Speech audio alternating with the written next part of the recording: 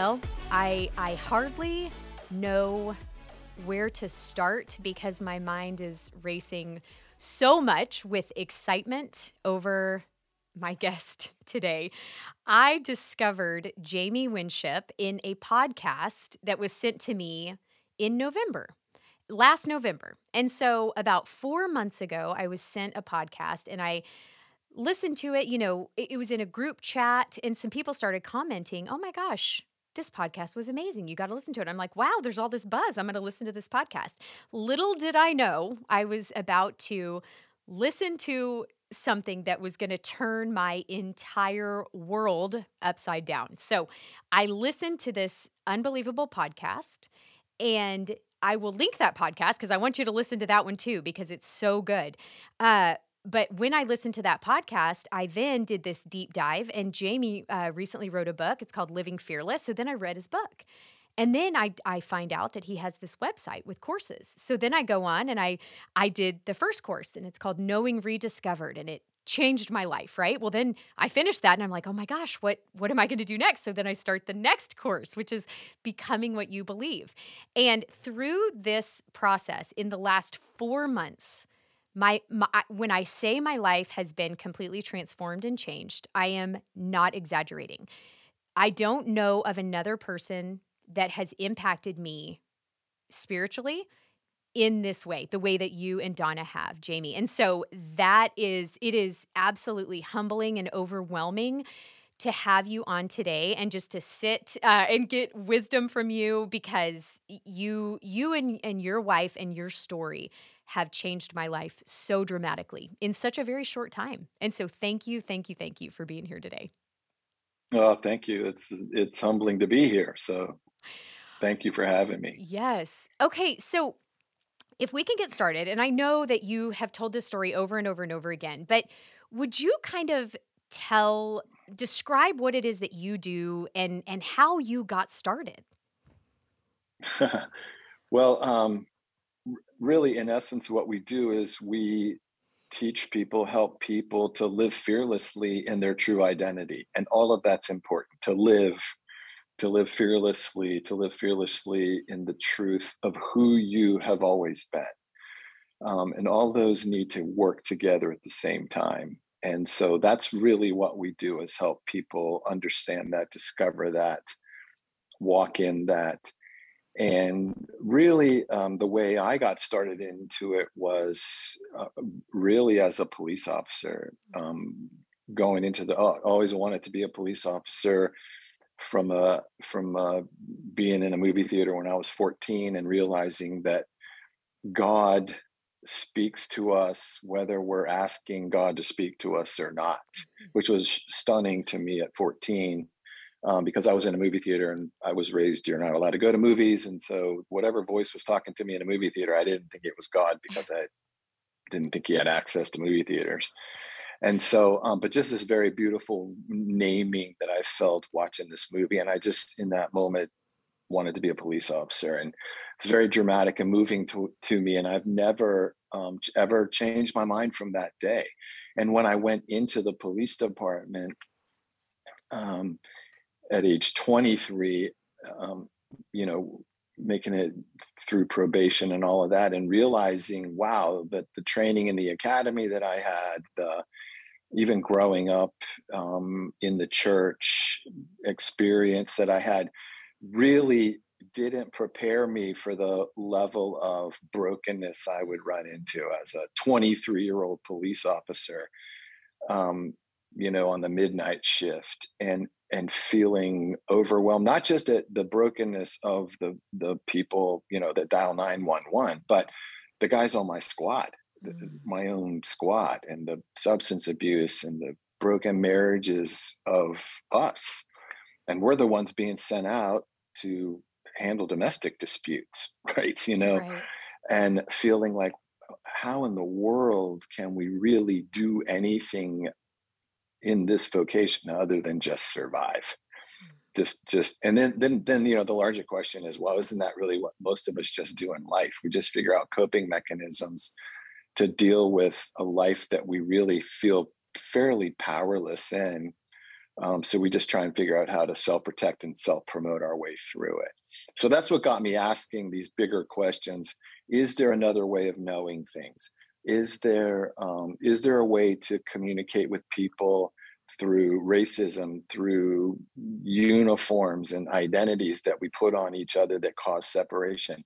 How do you do it? Where do you learn how to do it? Those are just questions I started asking, and I didn't know a person to ask. So I decided maybe I could ask God. Maybe God could communicate to me in some way that would work in real time in darkness.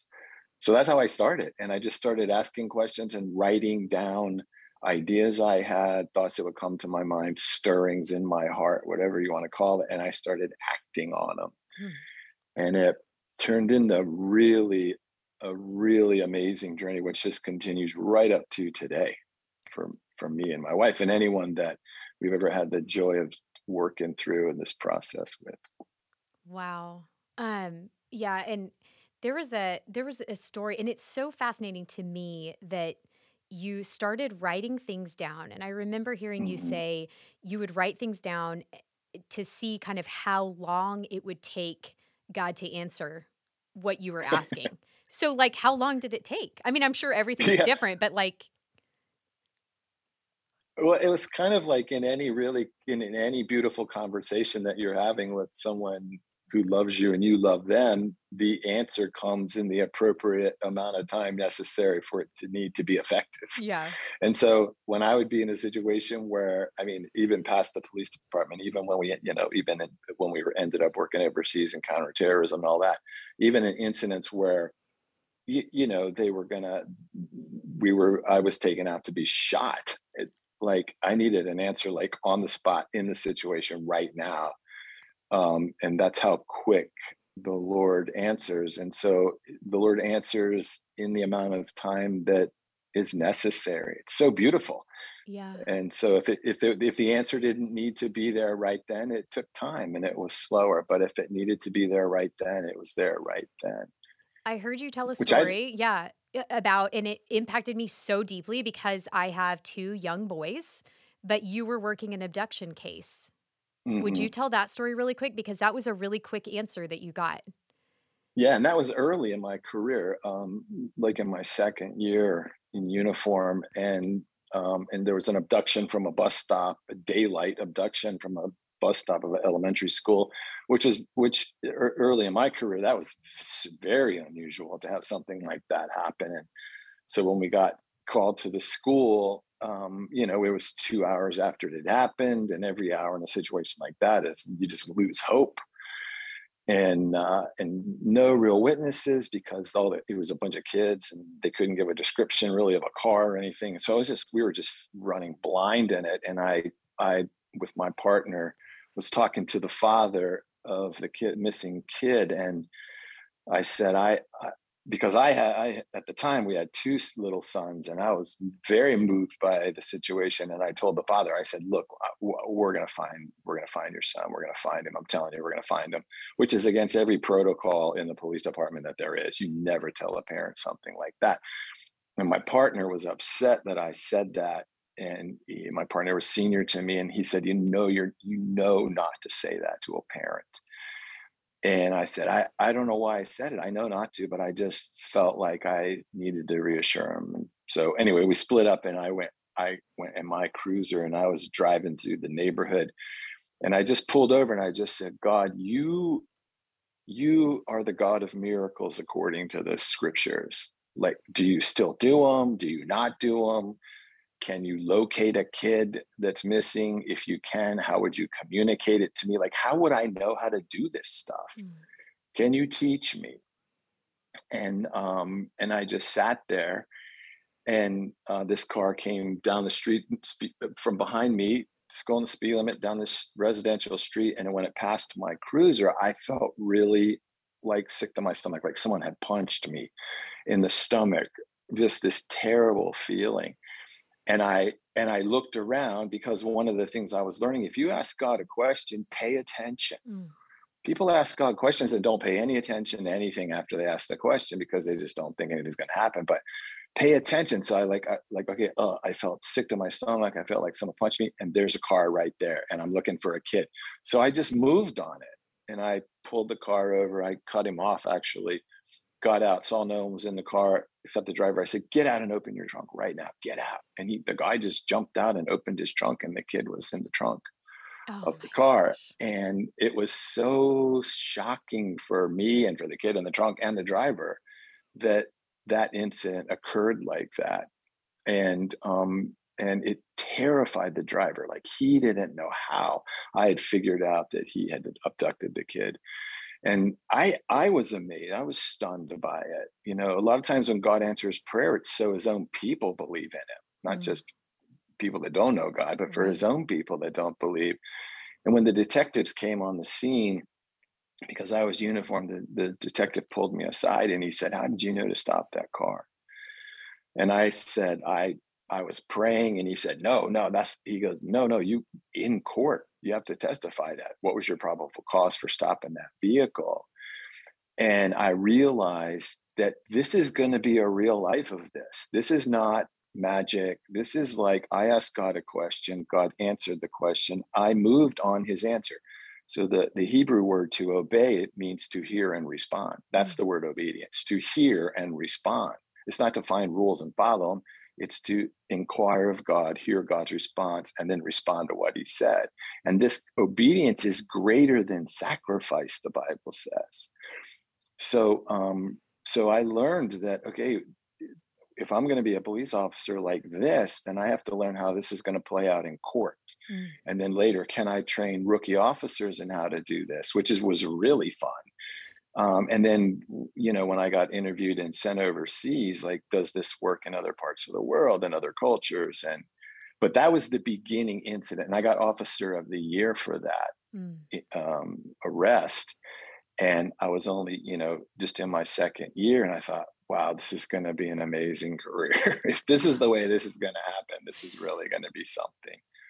So that's So, kind of how it started. did you ever imagine yourself getting out of police work because you got a call to go have dinner with somebody, right? And it happened to Right. be, yeah. And so it was somebody from the CIA that wanted to have dinner with you and offer you a job. But did you ever see yourself prior to that point? Oh, because somebody from the CIA offered you a job. I forgot about that before, like before. So, and you turned it down, right? And you said, no, Right. I want to be a police officer. So, like, was this going to just be what changed your mind? Yeah, it was. Well, yeah, it's funny because when I was 19, I was offered a job by the CIA just because I passed all their tests and interviewed well.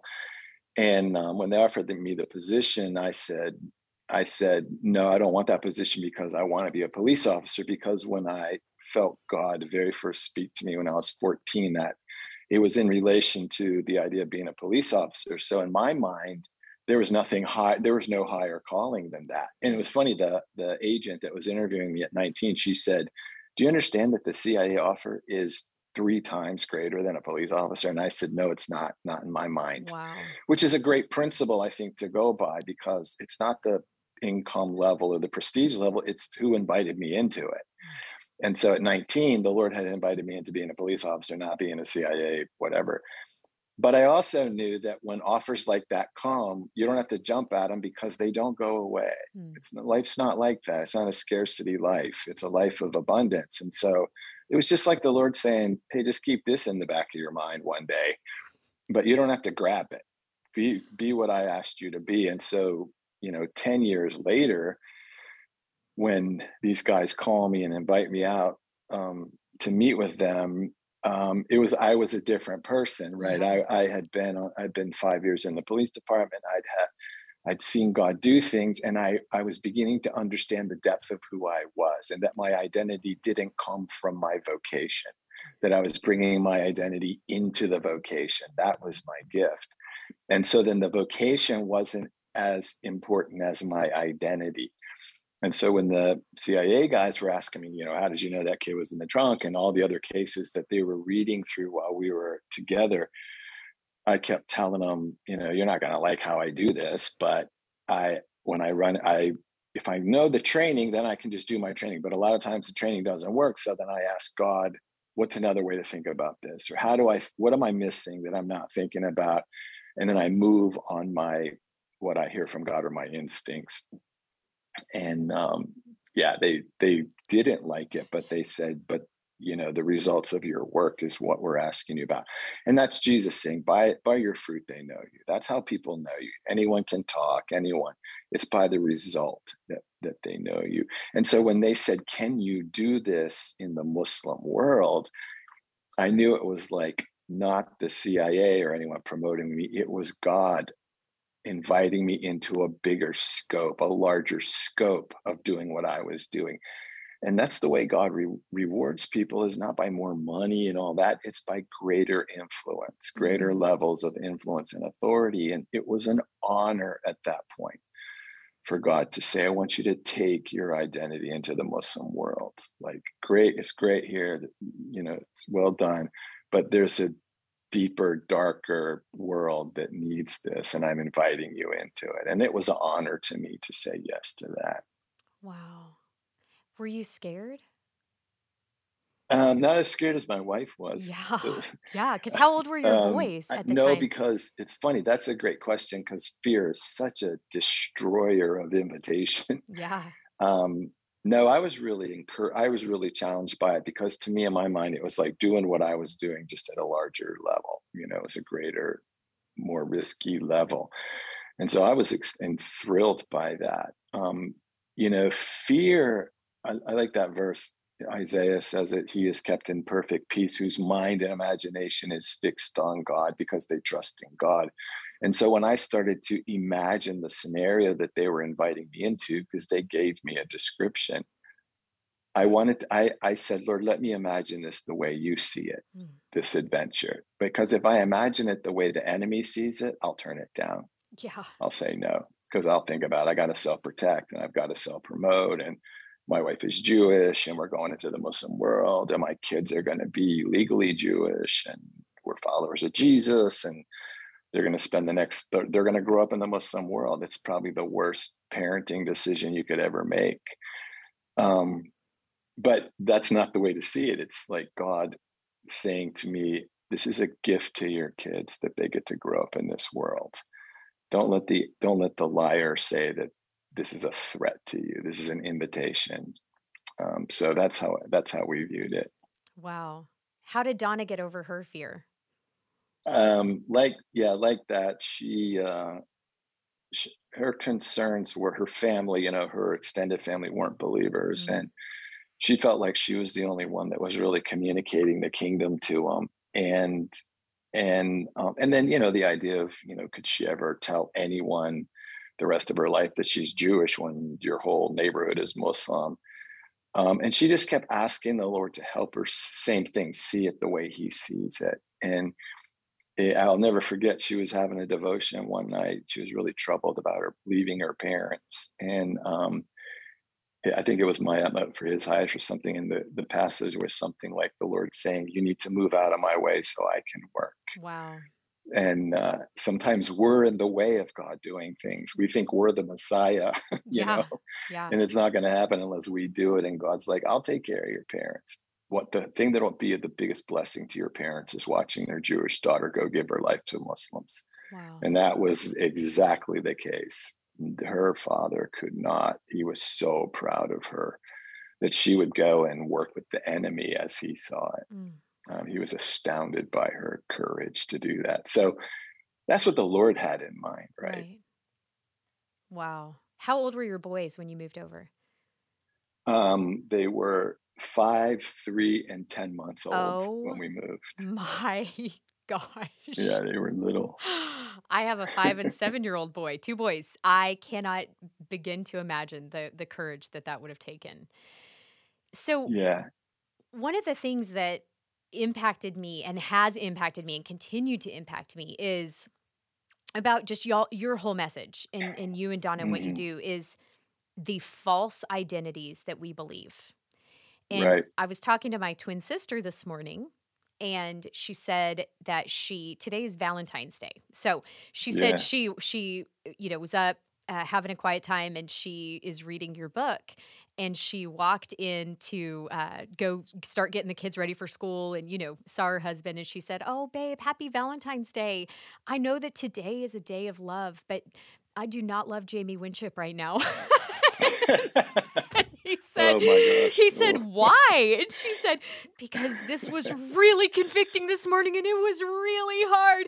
Because she had, and of course she was kidding. She adores you, but Mm, she had to name out loud in the book. mm, She wrote down and named out loud her false identities. And it was so yeah. powerful. And I've known her my whole life since the womb. Hmm. And I can see the false identities in her and what she calls herself, right?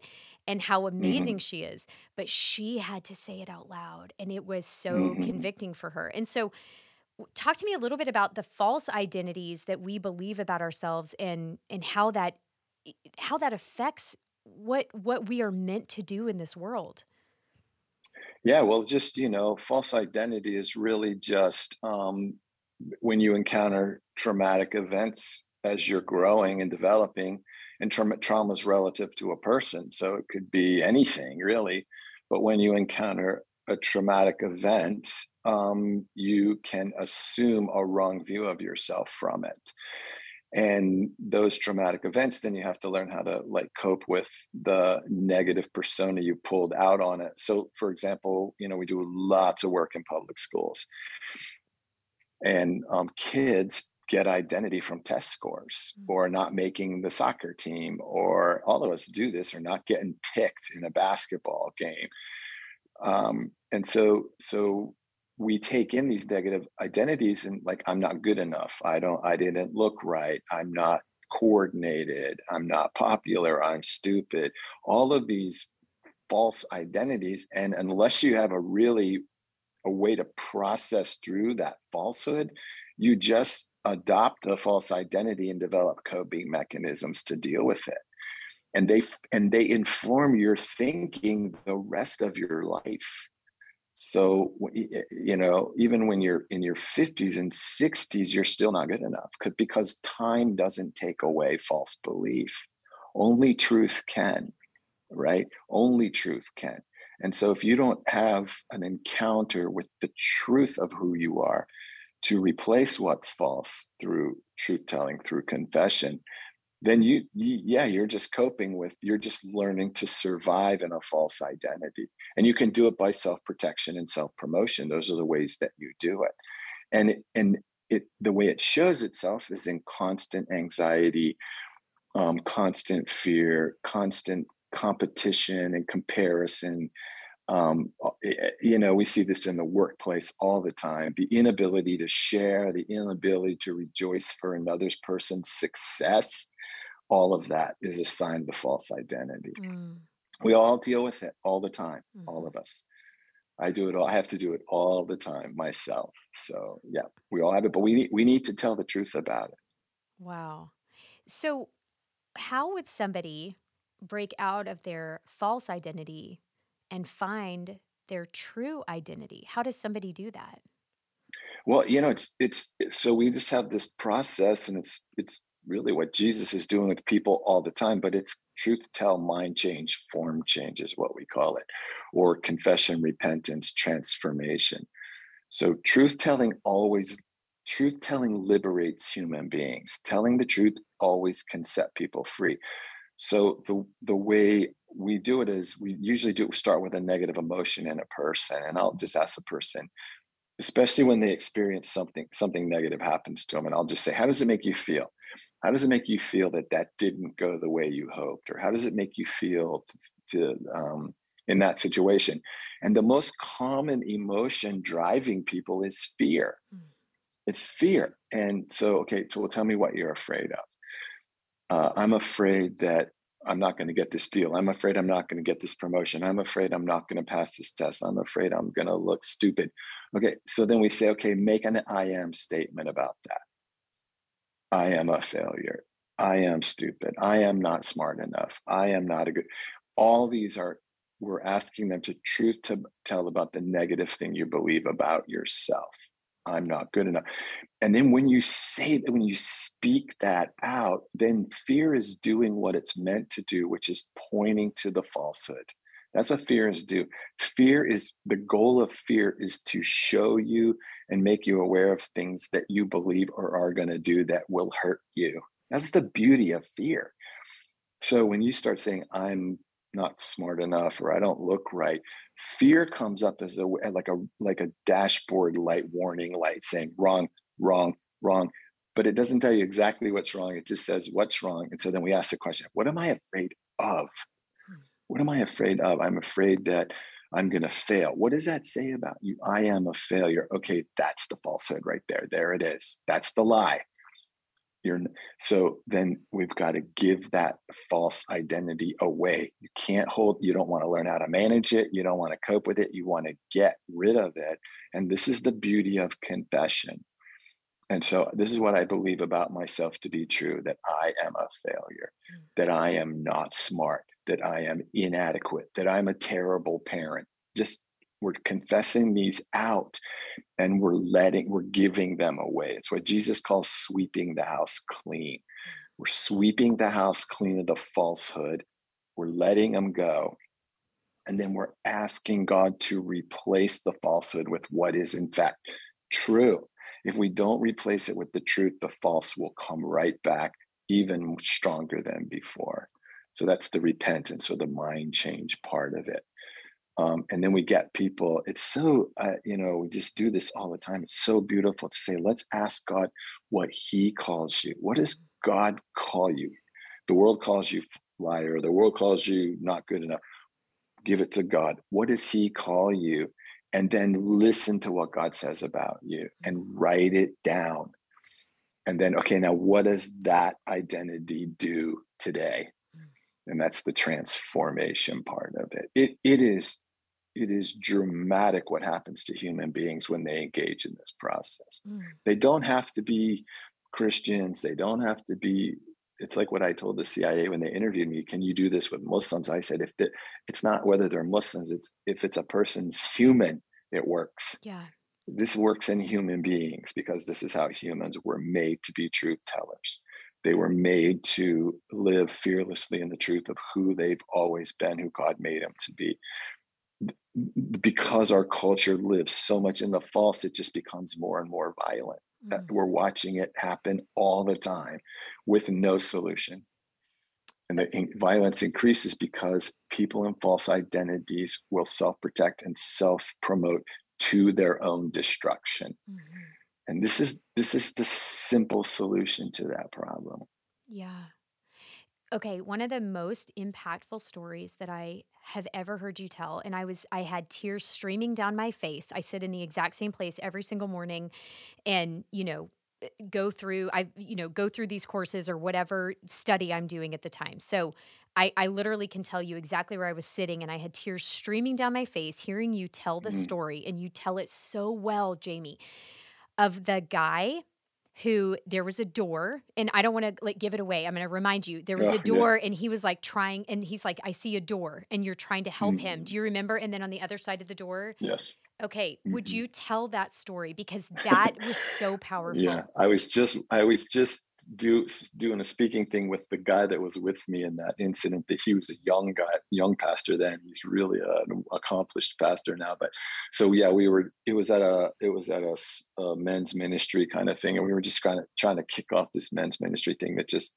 I had just come into this particular city, just moved there, and I was talking to this young pastor of men's ministry, and he was saying, would you help me with men's ministry? And I said, what's happening? And he said, well, no one's coming to this thing. And so I said, well, I'll help you with it. But I think what men will come to is if they realize that they can hear from God.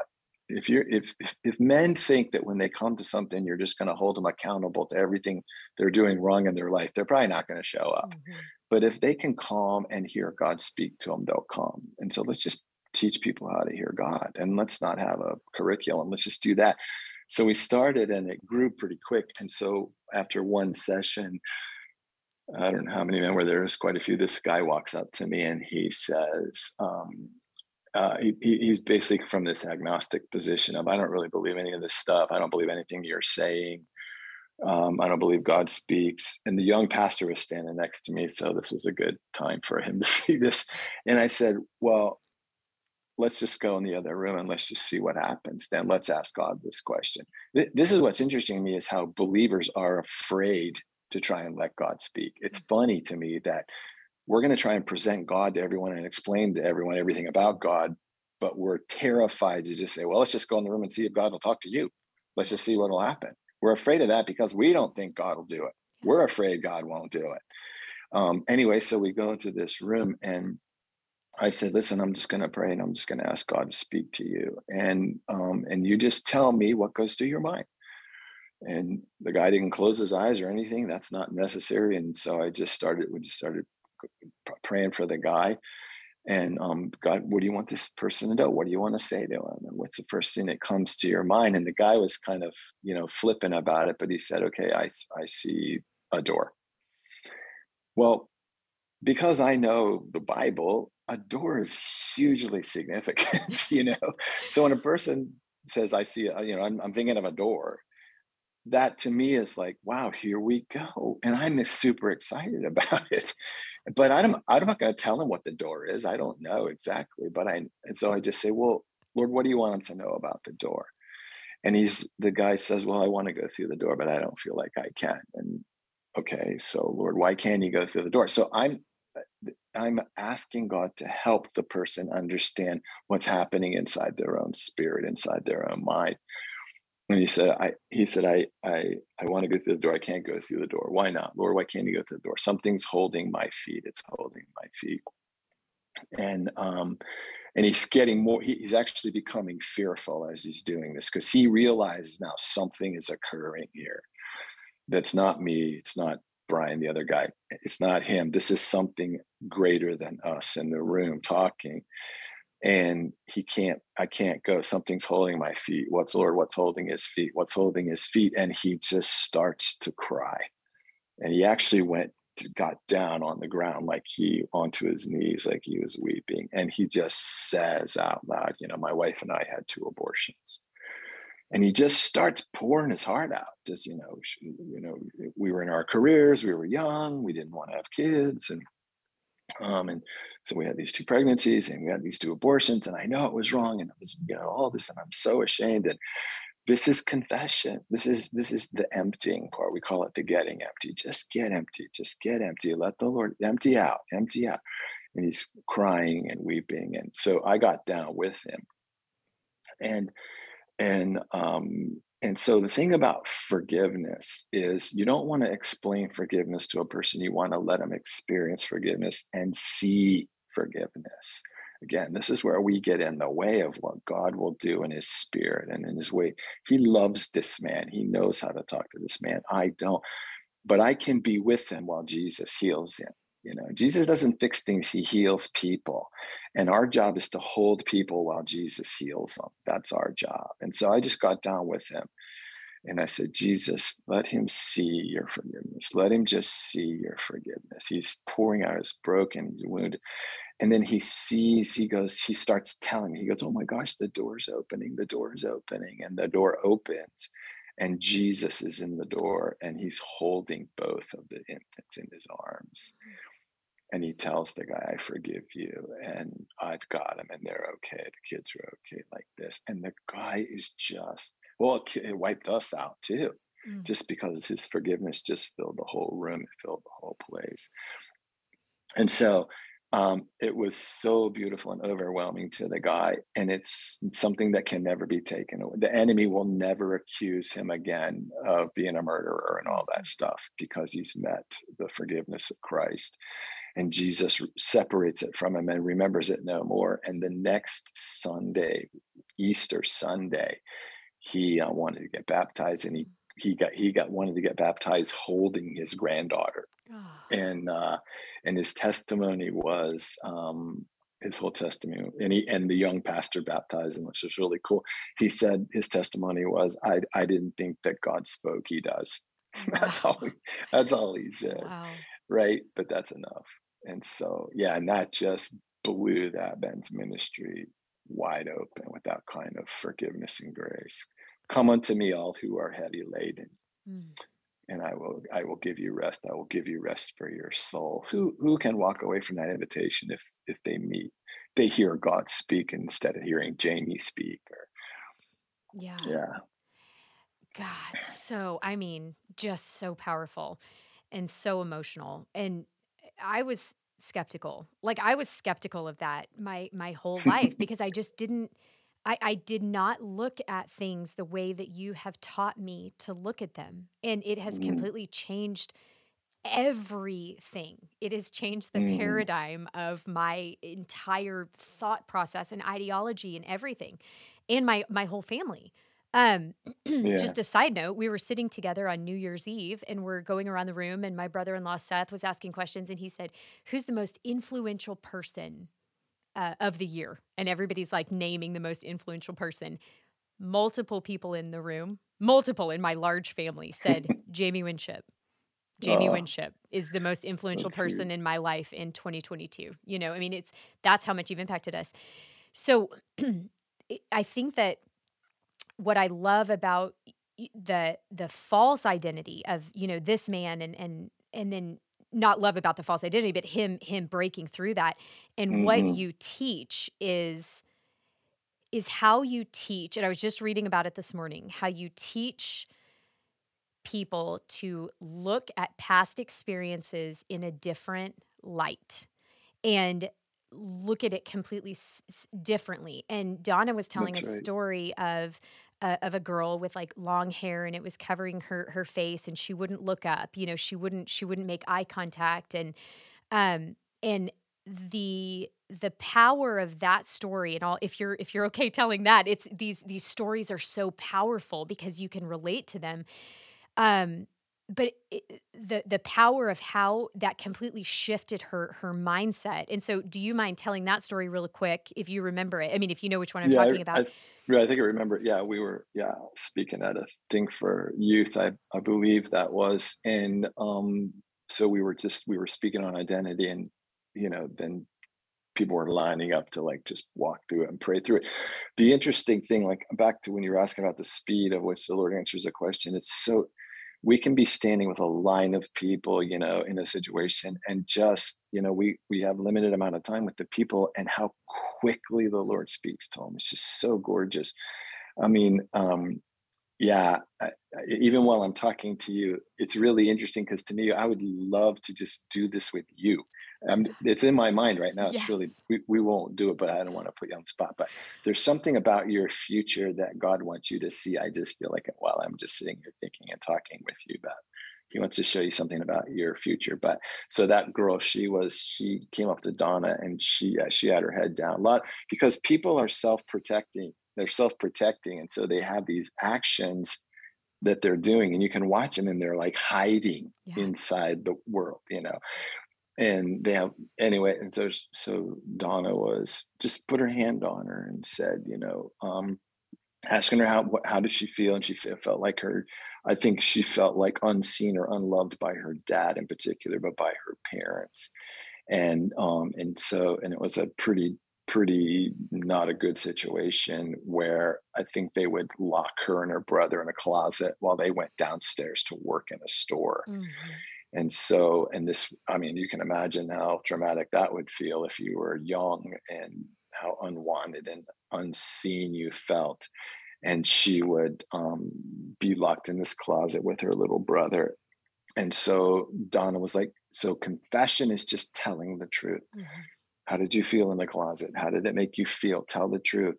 And she was saying it. And then Donna said, okay, so I want you to think about Jesus. Where were you when she was in the closet? This is what she believes about being in the closet, that she's alone and powerless and forgotten Hmm. and invisible. What do you say? What do you want her to know about being in the closet? Where were you? And in that story, if I remember correctly, Jesus was in there with her, in the Yeah. closet with her. um, and he was there with her, and it made the closet the real experience of what was actually happening in there. What was true was it was his place to be with her. It was Jesus's place to be with her, and he'd always been with her and her brother. And so then what that allows the person to do is then forgive the parent. That's the Mm-hmm. beautiful part of it, is then Jesus had this all under control. Let's release the parent. The parent, they stole something from you. They robbed you of your childhood, but they can't pay you back. So let's release them in forgiveness and let the Lord restore back to you those years. And Yeah. just so liberating to humans And at every level to do that. I only know this because I listened to it like literally yesterday. I watched your Mm. amazing wife, who I just love and adore so much. I watched her tell this story, right? And so Mhm. they were in a pantry, and God Right. was sitting on a bag of rice next to the little girl. And I'm going to Mm. tell you what struck me about this. She said, "Oh my gosh," she said she looked up at her. For the first time, Donna got to see her face, and Right. she looked up at her with these big eyes, and she said, "Oh my gosh, he was there with me the whole time. He was sitting on this bag Mhm. of rice, and I had food. We had food to eat, and nothing bad ever happened to us, right?" And so Yeah, it kind of that's right. took this whole situation from exactly what you're saying of, I feel unwanted, I feel neglected, I feel abandoned, I feel alone, Mhm. to, oh my gosh, I don't have to feel that way. Like God was there with me the whole time. And I was just having this conversation with my husband because he's navigating kind of a new chapter in his life. And I said, you know, I want you to hear this from Jamie. I don't want you to hear this from me. I'm not trying to Mhm. teach you this, but the biggest thing is when you're driving in the car, you're sitting in your office, and you That's you right. have a situation that comes up, and you're like, I have no idea how to handle this. This is a new scenario. I don't know what to do.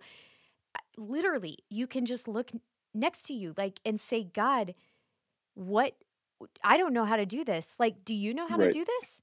And if you do know how to do this, would you show me how to do this? And I think the Yes. simplicity of that, and how you've taught me how to just simplify, and I don't have to jump through a bunch of hoops. I don't have to say 18 prayers in order to Right. earn God's response. I can say, God, I don't know how to do this. Do you know how to do this? And will you show me how? And he That's right. he will, and it's just so incredibly powerful.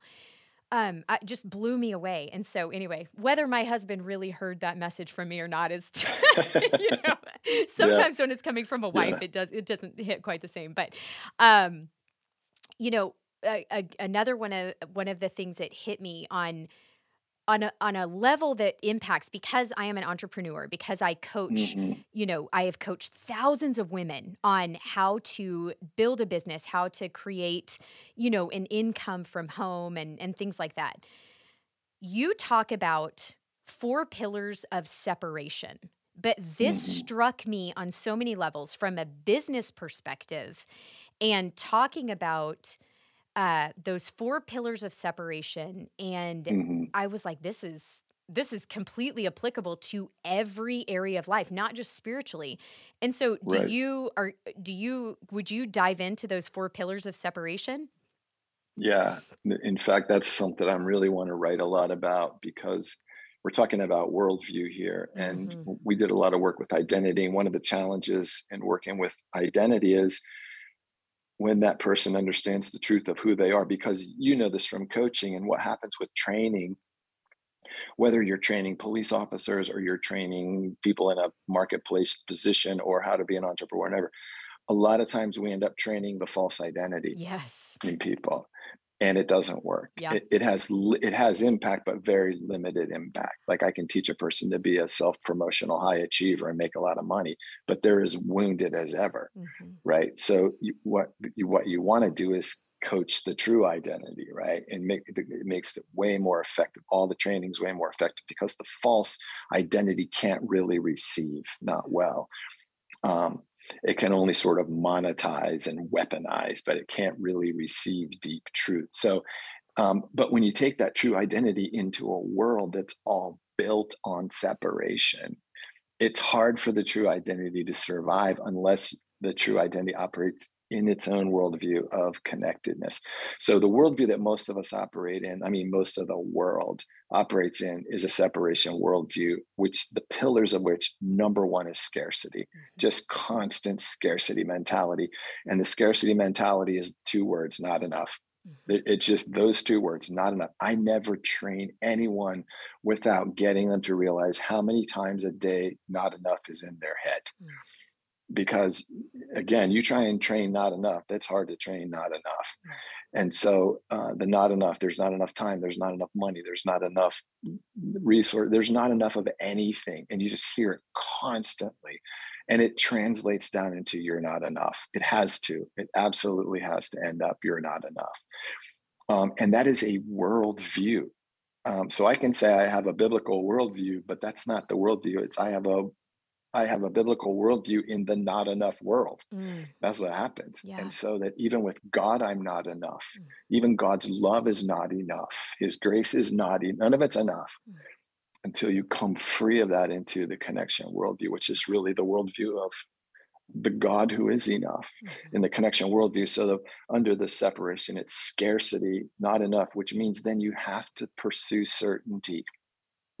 There's a lot of good writers on this topic, but so you have to pursue certainty that because there's not enough and I got to get my piece of the pie and I got to make sure my kids succeed, then I've got to be certain that they're taking the right classes and they're in the right school and I said the right prayer and I had the right quiet time. It's this crazy certainty, and certainty has a byproduct of extremism. That's what comes out of certainty. That's why in our culture and scarcity and certainty, you see more and more extremist groups popping up all the time across the board. It's because they're operating in such scarcity and it constantly produces separation. And then under certainty, then is the pursuit of perfection. Excellence is a great thing to pursue. Perfection is a lie. And the pursuit of perfection is only going to end in failure and defeat. So, but that's what we got to be. We have to be perfect because we have one shot and you're not going to get this opportunity ever again because there's not enough time and all that stuff, which all ultimately leads to the fourth pillar, which is self-interest, self-focus. I mean, we saw it during COVID. It's like, as soon as none of us knew what COVID was, none of us still do probably, but here's what we all knew. I got to protect myself above all my neighbors. And we all just ran over our neighbors to get as much toilet paper as we could because we live in a constant scarcity mentality, even Christians. And so that's a worldview that has to be truth told about. We learn it young. We learn young that we're not enough, that it's a competition, that there's always people better than us. We're going to get measured our whole life. And Aristotle wrote this a long time ago, that in a culture where the immeasurable is replaced by the measurable as being most important, that society will turn into barbarians. And so when love, joy, peace, patience, goodness, kindness, gentleness, faithfulness, and self-control, the immeasurable, are not as important as my return on investment, you're in big trouble. You're in a big trouble world. And that's the separation worldview. That's what it does. It can only create separation and marginalization of people. The alternative is the connected worldview. So, wow. From a personal perspective, it challenged me so much to evaluate myself and my beliefs, because especially when you talked about the scarcity of time, I had never in my life thought about scarcity from a time perspective. And of course, we're trying to be, time management, and, you got to be good with your time and you got to make the most of your time, and your kids are only going to be small for so long. And I'm only going to be able to work for so long. And I am always chasing the clock in this frenzied approach of, if I don't get this done right now, I'm in trouble. Right. And then, right. Pursuing the absolute clarity on anything I'm going to move forward with in my business. If I'm not perfectly crystal clear and I don't deliver it perfectly, right? And all of that comes down to self-promotion and self-protection. Right. Like, all of it comes down. And so that I literally was texting my whole family. I'm like, oh my gosh, this isn't going to make sense to you, but this is the 4 pillars of separation. And I don't say it as good as Jamie, but oh my gosh, it just completely, brought everything into perspective. And it's interesting because all of my dearest friends who know me well and have known me for a long time have said, Rachel, it's like you're so calm and you're Right. peaceful. Yes. And it's like something has transitioned in me and in my Mhm. mindset because I have let go of that, not perfectly, but for That's so right. much I have let go of that scarcity mindset and just Mm. let it go and trust it. And it has, I mean, really been unbelievably transformational in my own life. Yeah, that's S- beautiful. Then you can work from rest, right? You can yes. work from rest Yeah. instead of trying to rest from the hectic work world. The goal in the walk with the Lord is to be at rest all the time. And the most fit person is the one who can operate at the highest levels of rest, Yeah. right? How quickly they can return to a state of rest. So your identity is your gift to the world. Mhm. Time is where you are given opportunity to give that gift to the world. And Mhm. there's no rush and there's no measurement. Anytime you offer the gift of yourself to the world, we all win. We Mhm. all win. And so that's all that's important. And so when I'm talking to parents, it's like your gift to your kids is your identity. It's Mhm. not being a Christian parent. It's not being the best parent in the world, which is a measurement. Mhm. That's some arbitrary measurement according to whatever book you're reading at the time. Mhm. Your God gave you those identities in your kids because your identity is the one to pour out to it. And my gift to my wife is my identity, and her gift to me is her identity. Mhm. And that just simplifies the whole thing, Wow. right?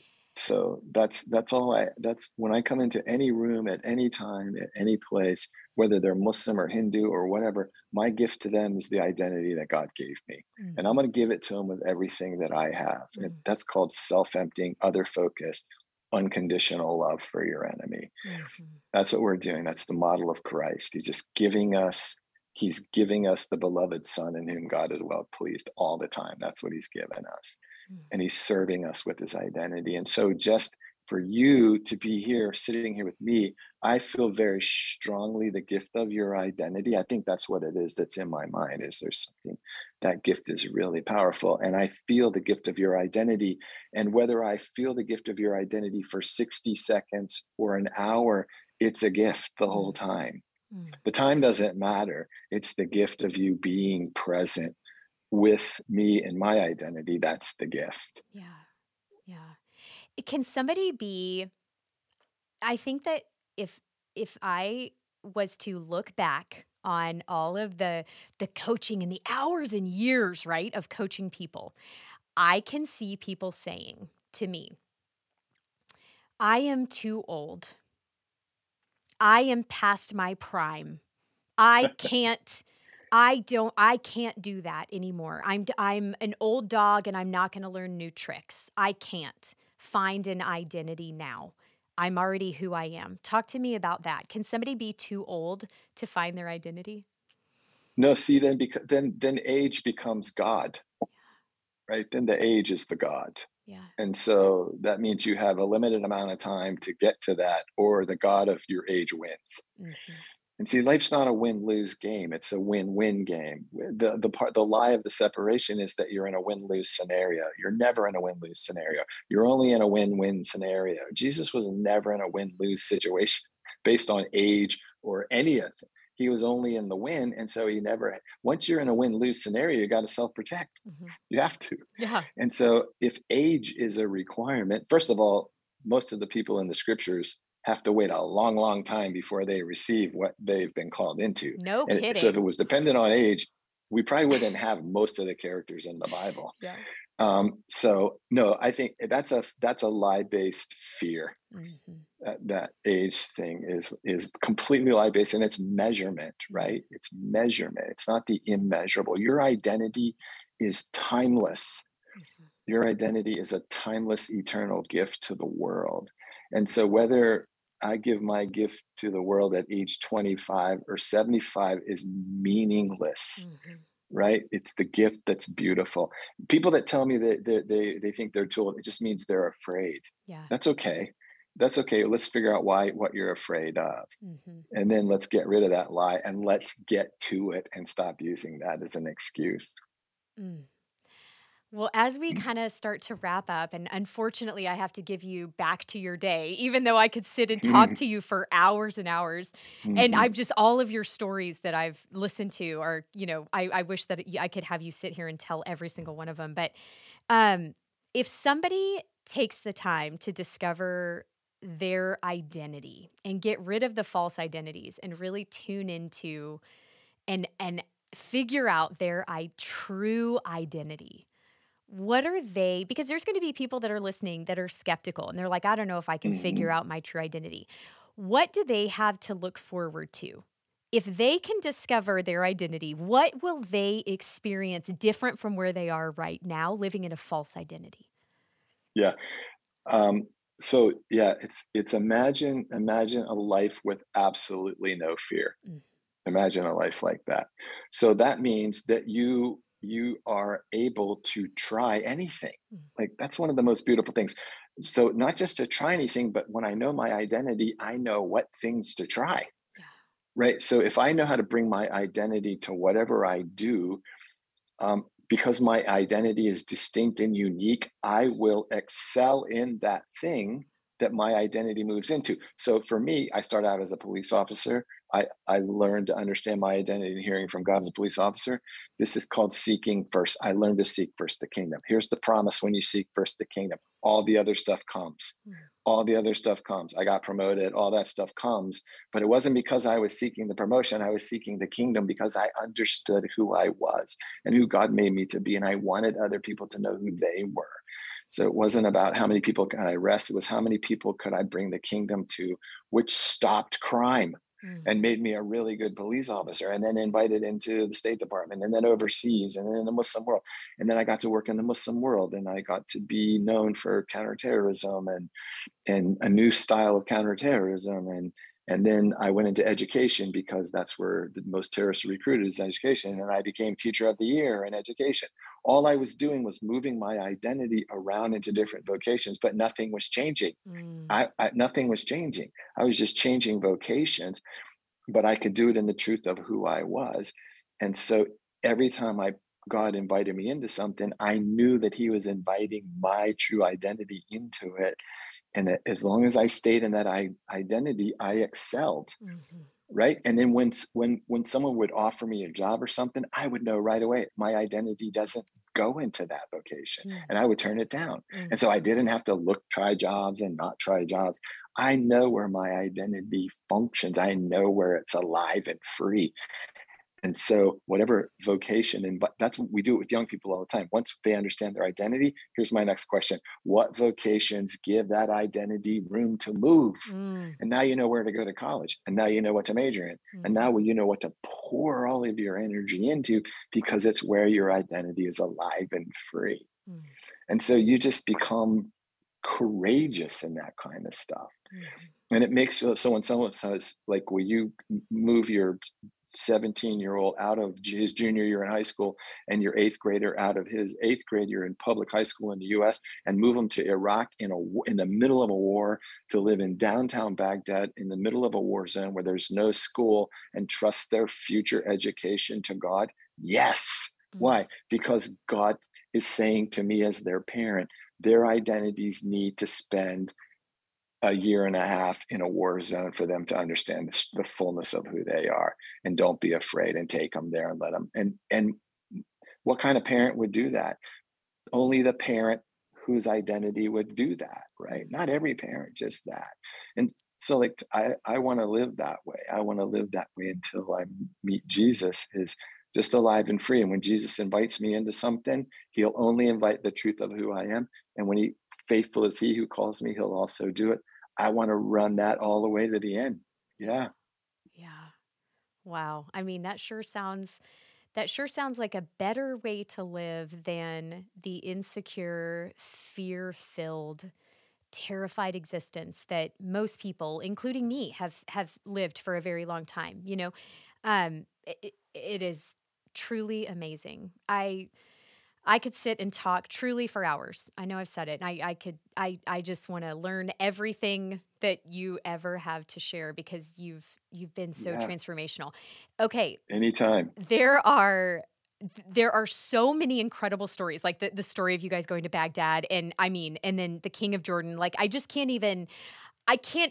you have to go listen. If you're listening to this right now, you have to go listen to, after you finish this, go listen to the other podcast that I'm going to link in the notes, because you're going to just be blown away. And it just starts this whole progression of like, I need to know more because the stories, the story of the place settings, like, oh my gosh, are you kidding me? It just blows me away. So if there was somehow to track like people who listened to that podcast because I sent them the link, if there was, you'd be like, oh, Rachel Roth, we know her. She runs our fan club and she's because I have sent it to hundreds of people. It's just incredible. So I cannot thank you enough for the gift you are to this world and for the time that you have spent with me today. It is beyond anything that I could ever explain how grateful I am to you, Jamie. Thank you. Thank you. Thank you for having me. It's an honor to be with you. Where can people find you? And where can they buy your amazing book that I've read twice? Where can they find you? So our website is identityexchange.com, just simply identityexchange.com. And the book is from Baker Publishing. It's on Amazon. I think actually Baker is out. I don't think they have anymore, but Amazon and, places like that have it. Well, I'll link it all. I'm going to link it all. And Thank you. And it'll be available there. So, and here's what I will say as an outsider looking in. My advice to you would be get Jamie's book and then also go to Identity Exchange and take the course. It's called Knowing Rediscovered. And let me tell you, when I say course, don't think about like a college semester. This is very doable. It is 6 videos. They're 30 minutes each, and it will change your life forever. If you will just each day watch a 30-minute video, every other day, whatever, it will truly change your life. So that is where I would encourage you. And I'm going to put that link in the show notes so that you can easily access it. It's $20. The best $20 that you will ever spend in your entire life, I promise. So Jamie Winship, thank you so much. Thank you. Bye. Thank you. If this episode resonated with you today, please share it with at least 2 people you think would love it too.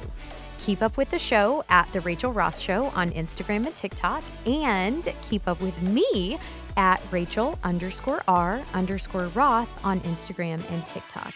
Don't forget to rate and review on Apple Podcasts and Spotify. I know it sounds silly, but it really does make a huge difference, and it allows this content to get in front of more people. I can't wait to see you again.